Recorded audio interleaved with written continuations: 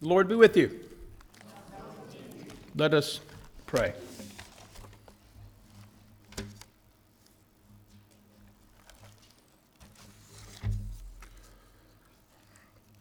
Oh God, show us in the lives of others how you are calling us to live as your people today. Amen. I'd like to begin this morning by trying to describe a church, not a specific church, mind you, but a church that exists in a specific time. For a while, that church had been growing like crazy. Lots of excitement, lots of people participating in many ways, new leaders stepping up, lots going on in the community. And as a result, a lot of people in the community had a very favorable opinion of that church. But then, years later, that same church looks a whole lot different. The original excitement has been replaced by discouragement. Some folks just quit the whole coming to church thing. There was less cohesion, less enthusiasm. Some were even questioning the need for church itself, questioning even the faith. And much of the time, the community around them, if they had any opinion at all of the church, it wasn't very favorable. Does that description of this church sound familiar? Of how things used to be, but now how things are years later? Who might I be talking about? You may have some ideas on who that might be, but who I'm talking about is the church that first receives this letter that we read today in the book of Hebrews. There's a lot we don't know about this book of the Bible. We don't know who wrote it, for instance. And also, if you've ever read it, man, a lot of it just doesn't make sense because it's pretty dense in places. But scholars do have a pretty good idea on when that book was written and to whom it was written. It seems it was written to a group of Jewish Christians who were facing growing persecution for their faith. They were getting it from two sides. One was from the Jewish community. These Jewish Christians were Jews who had accepted Christ as Messiah. And over time, they were getting kicked out of the synagogue, their place of worship. And there was growing animosity among the two groups. But even more, there was growing opposition from the Roman oppressors. I'll just give you one example of that. In 64 AD, which is probably around the same time that this book was written, Rome burned. It burned many blocks, many miles. Hundreds of people were killed. Thousands of people were left homeless. It was a time when Nero was the emperor, and there's a legend that Nero was playing the fiddle while Rome burned. That probably wasn't true. But Nero was excited that this part of Rome burned because it was a poverty-stricken part of Rome, and so therefore he was going to get to rebuild it in all his majesty. And then he decided, I'm going to blame the Christians for it, even though they didn't do it. And it set off this huge wave of persecution that it showed how extremely violent the Roman powers could be against these Christians. They were even killing some of them, and what they would do is they would light them up, burn them at night, so they would kind of like be torches for people to see. That's what was going on during the time of this church that reads this letter today. And in reading that whole letter, you'll find that some in the church were growing weary of the Christian life, the pressures they were feeling. Some were struggling with their faith, wondering why in the world is this happening to us? What had been a cohesive church seemed to be falling apart. This is the church that whoever wrote this letter is writing to. And one of the main things the author tries to do in the part we read today is encourage them in their faith and to continue on as the body of Christ. One way he does that, this person does that, is by lifting up examples of faith that's come before him. Chapter 11 of Hebrews is called the Great Roll Call of Faith because the writer lifts up many different people from the Old Testament and talks about their faith. By faith, Abram did this. By faith, Jacob did this. All along. He begins that chapter, though, by saying, now faith is the assurance of things hoped for, conviction of things not seen. Hoped for, but not seen. And then after this great roll call of faith, remembering those of the past, the writer reminds the church of something. Yet all of these ones that had come before us, they didn't receive what was promised, since God had provided something better, so that they would not, apart from us, be made perfect. All of these ones that had come before, all of them were faithful and trusting in God, but they never received the fullness that they had hoped for, the fullness of God's presence. But they never received it, not in this life, but in the life to come, because there was something better ahead for them. And then this author speaks directly to this church that's struggling and discouraged and growing weary. Therefore, since we are surrounded by so great a cloud of witnesses, let us also lay aside every weight and the sin that clings so closely. Now, I want to pause a second and point out something that you wouldn't notice unless you had the Greek in front of you. This word surrounded by, as in surrounded by the great cloud of witnesses, and then the word cling so closely to, the sin, they come from the same root word. The root word in Greek is peri, P-E-R-I, as in, and it means all around. Like a perimeter is, all around. A periscope is that thing on the submarine that comes up and it spins around. It goes all around. The surrounded by these great cloud of witnesses, but at the same time surrounded all around by the sin that tempts us, that wants us to give up. And then we read on, with that swirling around us, let us run with perseverance the race that is set before us. Don't give up, keep running.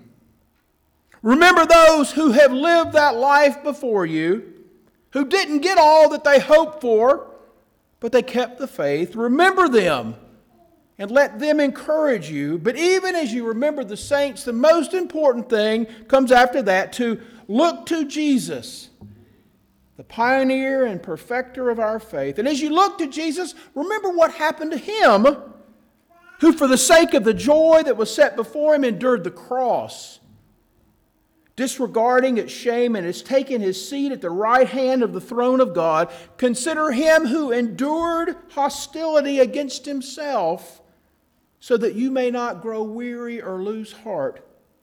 Consider him who is your Lord, and what he went through, and what has happened to him in the resurrection and been placed in glory. May that example encourage you so that you won't go weary. I think what this is trying to tell us is telling the church, when times get rough, look to the saints who came before you and lived lives of faith. Even if they didn't get everything that they had hoped for. Consider the Lord that you look to and what happened to him, and how in the resurrection we have hope. And then run your race. It'll be filled with failures and falls. In that chapter 11, the great roll call of faith, the writer lifts up all these different examples. The first one was Abraham. But remember what Abraham did right off?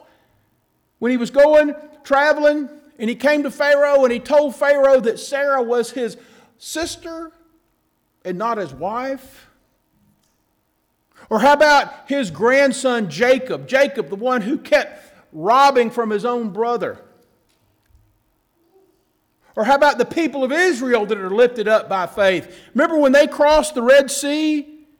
They spent most of the time complaining about how they didn't have all the things they needed, and they wanted to go back to Egypt. And then one name that gets lifted up is Rahab, the prostitute. And then there's David. We know what David did with Bathsheba. The list goes on and on and on. All of those who failed miserably in ways, and yet they are commended for their faith. Let's remember that. One of the reasons why we have this All Saints' Day service is that we can remember those who've gone before us and how in their own unique way they lived a faith that can encourage us. I hope in the time of our remembrance today you've thought of some of those saints. I know some of those names that we've read today. I know some of them have been great encouragements to others. I think of Adam Hyatt, Doris's grandson, who Franklin County High School just had a kindness week this past week in memory of Adam. I think of Jim Locker, who I would go see, whether it was at home when he couldn't get out or at the Masonic home. The first thing he would ask and want to know is how I'm doing. Many folks who've come before us, may they encourage us in our faith. But then the writer tells us to go on and to run our race. Now the thing about running our race, as we always look to Jesus to lead us, is that our own race, as people, as church, is going to look different than the race that those before us may have run. Last Wednesday night, our Highland Ford group met. Generally, it's to talk about the finances of the church and things that can happen. But somebody in the group printed off a handout of something that that person had come across on the internet. And that article talked about churches who were weary, who were tired, who were on the verge of death, and the steps that those churches took to bring about new life. And I asked this person, I told this person, I'm going to show it on the screen on Sunday so all of us can see it. So, Rebecca, can you put those up there? A leader must rise and be willing to lead the church toward radical transformation regardless of the personal cost to him or to her. The second one, a significant group in the church must admit that they're desperate for help. It goes on to say this: this group must lead the church from denial to a painful awakening to reality. Number 3, that same group must confess guilt. Guilt? They failed to reach the community. They held on to the idolatry of yesterday. They were only comfortable with our kind of people. They saw the church to be a place where their needs would be met and their personal preferences would be catered to. Number 4, the group must have an utter, desperate, and prayerful dependence on God. They can no longer look at the way that they've always done it as the path to the future.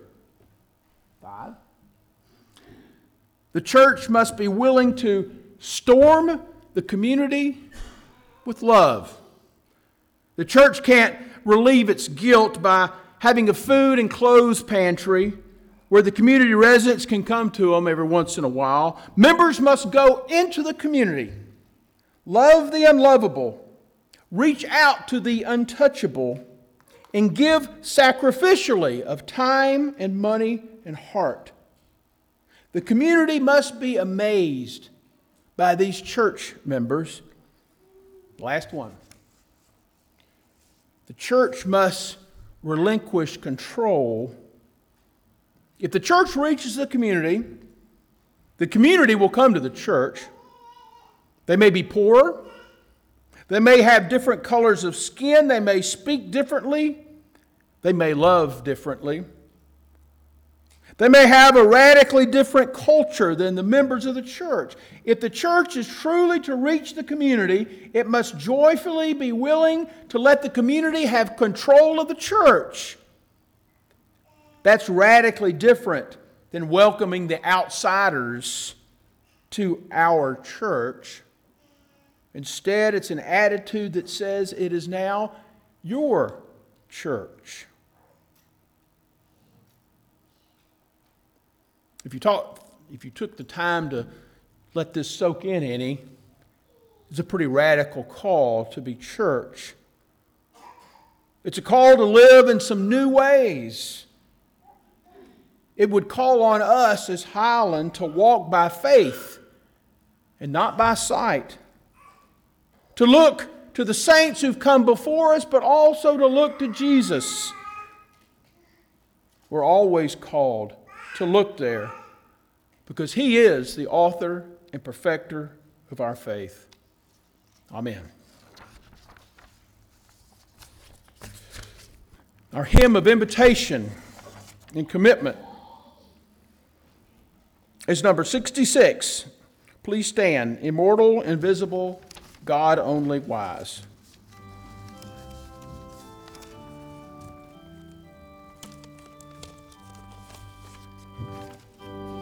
Immortal, invisible, God